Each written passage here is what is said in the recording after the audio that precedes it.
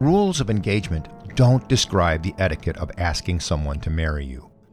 Instead, they are an important tool in assuring that war is fought in a way that supports the political objectives of the war and the law of armed conflict. These rules are the subject of this episode of The Ancient Art of Modern Warfare. Welcome to episode 77 of The Ancient Art of Modern Warfare. I'm Chris Mayer, retired U.S. Cavalry Colonel, former instructor of the U.S. Army's Command and General Staff College and the Naval War College. I intend these podcasts as a kind of war college for everyone, not as in-depth as our national defense universities, but instead focused on what I think every citizen should understand about war, peace, and everything in between. Now, if you think I'm meeting this intent, please hit like and subscribe and follow, and maybe leave a comment. These podcasts are not monetized or subsidized in any way except maybe through the patience of my wife and the time I spend putting them together. It's been a while since the last episode. I was away from home teaching young, well, they all seem young to me, U.S. Air Force airmen on how to fly, and upon coming home it took me another while to get back into my routine. In previous episodes, I spoke about the laws of warfare, the natural laws and the regulated laws, and their relationship to the notion of just war. Closely tied to this is the importance of political control and direction of war, the concept that war is a continuation of national policy with the addition of other means. These two elements, operating in accordance with the military regulations which uphold the laws and customs of war, and operating under the direction of legitimate authority, are necessary to achieve the only acceptable purpose of war, that being a more just and sustainable peace. A key tool used by the United States, NATO, and many governments to assure that the use of military force is consistent with the political ends of the armed conflict and the laws and customs of war are rules of engagement, or ROE. This ROE is a directive published by a competent military authority and for the USA approved at national command authority level, which define when military forces may initiate combat and when they must terminate combat. This includes who may be attacked, what may or may not be attacked, and in some cases, the limitations on the type of weapons that may be used.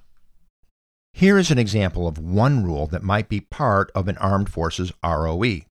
That would read, use of force up to and including the use of deadly force to prevent the unauthorized boarding of U.S. and coalition-flagged vessels in or transiting the Black Sea is permitted.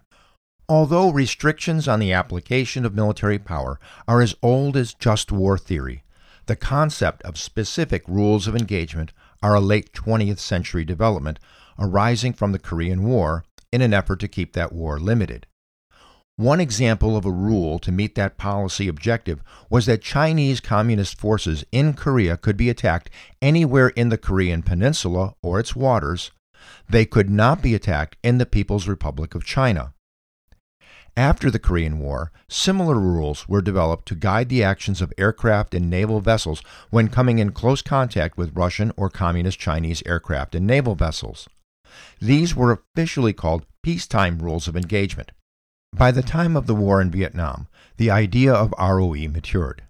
Now, these rules were then thought necessary in that conflict as a means to avoid charges of violating the law of war and to placate growing unpopularity of the war at home.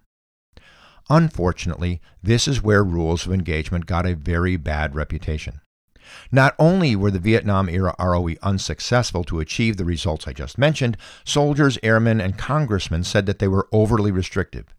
These restrictions were claimed to result in the unnecessary deaths of our own military while giving sanctuary to the enemy.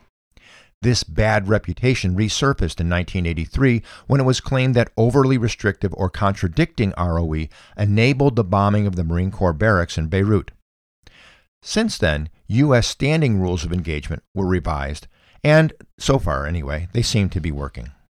But how do ROE work, and why are they important? For several years, I taught at an International Rules of Engagement workshop at the International Institute of Humanitarian Law in San Remo, Italy, and there's no way that I can give a full explanation of ROE in 15 minutes. That said, I think that understanding ROE is important in understanding how the U.S. goes to war, so I'll focus on key elements that I think you need to know.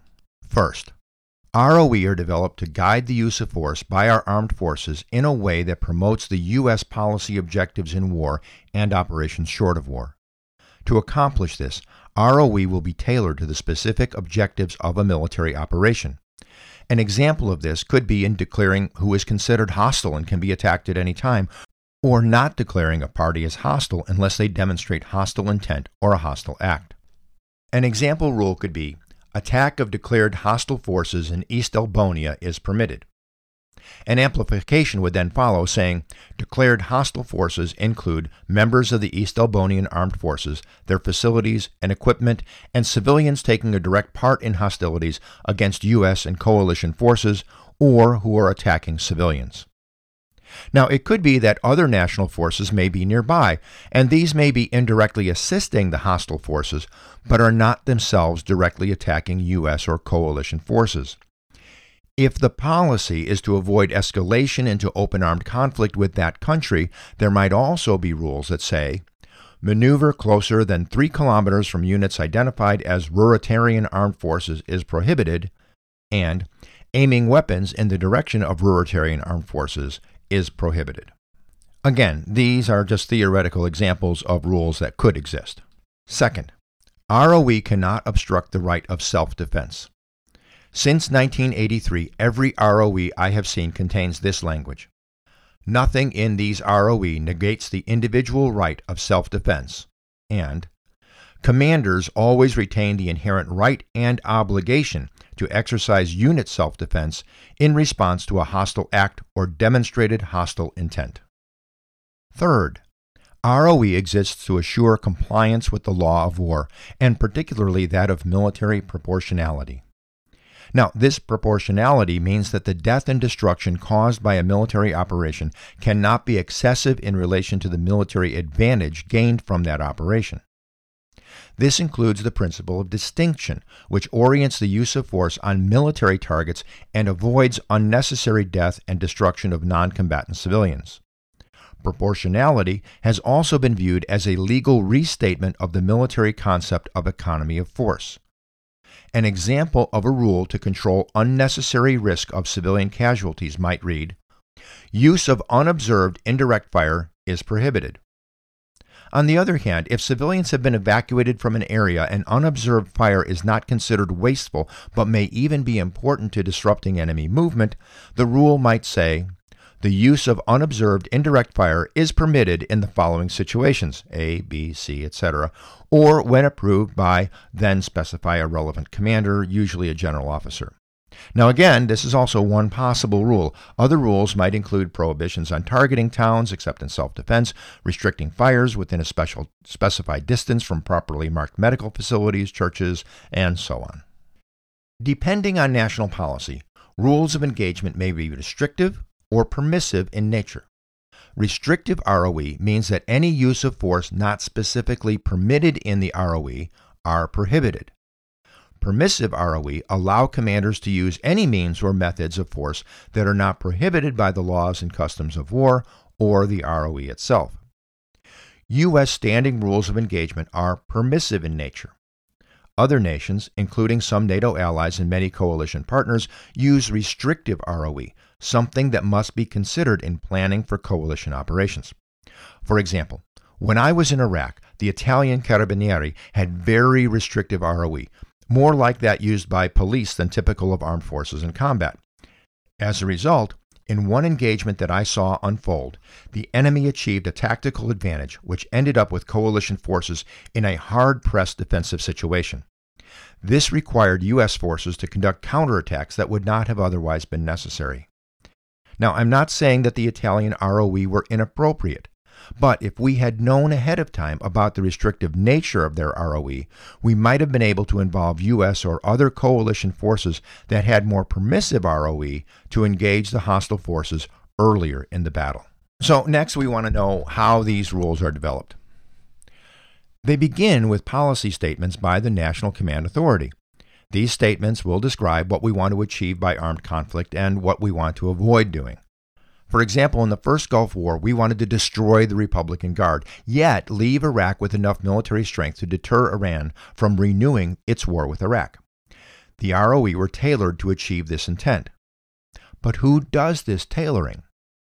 This is the responsibility of military commanders at each level working from top down. This must be drafted using an operational perspective informed by law of war experts. The theater commander's staff, usually through the Deputy Chief of Staff for Operations and assisted by the Judge Advocate, will propose ROE that will implement the policy directives. These then must be approved by the commander and forwarded to the National Command Authority for final approval. Subordinate commanders may also develop ROE which may be more restrictive than higher-level ROE based upon specific mission requirements. These modified ROE must be approved by the higher commander, or, for the United States, the Chairman of the Joint Chiefs of Staff and the Secretary of Defense. This is to assure that these subordinate ROE do not contradict higher ROE and do not create unnecessary risk. It's important that the language used in ROEs are clear, consistent, and use commonly understood terms. After all, the ROE developed by a staff in the Pentagon needs to be understood by a corporal in a hostile environment thousands of miles away. For U.S. forces, this begins with the standing ROE. Unclassified portions of the standing ROE are available online. There are also 2 handbooks available for drafting the specific elements of the ROE with instructions of how to put them together. These are the 2009 San Remo Handbook on Rules of Engagement, published by the International Institute of Humanitarian Law, and the very similar 2022 Newport Rules of Engagement Handbook, published by the Naval War College. The San Remo Handbook was the textbook for the course on rules of engagement during the time I lectured on that subject at the IIHL, and in full disclosure, I was a contributor to and am cited as a reviewer for the Naval War College Handbook. Also, each of the example rules that I cited earlier in this podcast came from the Naval War College Handbook. Now, you can find links to these handbooks in the podcast notes. These sources are used to stitch together specific clauses to meet the specific policy and operational requirements. After final approval, these ROE will be included as an annex to the operations plan or order. However, this annex can be both complex and classified. Therefore, the essential elements must be summarized into an unclassified note that all soldiers can use as a guide for their actions. In Operation Desert Storm, this bottom line summary was 1. Fight only combatants. 2. Attack only military targets. 3. Spare civilian persons and objects. 4. Restrict destruction to what your mission requires. It's important to understand that ROE are dynamic. They will change during the course of a conflict as policy changes through experience or when the specific requirements of a military operation change. Theater and subordinate ROE may change rapidly during the initial stages of an operation. Hopefully, these changes will only affect higher level planning and execution and not the lowest tactical levels, that is, where the soldiers actually have to implement them. Now, what I've described is U.S.-centric. But as I said earlier, many other nations use ROE, and many use the San Remo Handbook in doing so. Given current developments, it's useful to know that Israel also has very specific rules of engagement, and from what I understand, is pretty strict in their application. A well-constructed ROE will aid mission accomplishment, manage risk of unintended consequences such as escalation of the conflict and violations of the law of war, and as an economy of force by minimizing unproductive military action. A poorly constructed, complex, or difficult to understand ROE, on the other hand, may result in the death of persons who pose no threat or may surrender a tactical advantage, leading to unnecessary loss of friendly lives. But all of this really only applies to armed conflict or open warfare where the law of war applies. What about operations short of war, where use of force may still be necessary? For those cases, there's a different set of rules based on human rights law. These are called rules for the use of force. However, I've gone on long enough for now, and rules for the use of force will have to wait for a future episode. Again, if you think these episodes are worthwhile, that you learned something from them, please subscribe or follow, hit like, and join me again on the ancient art of modern warfare.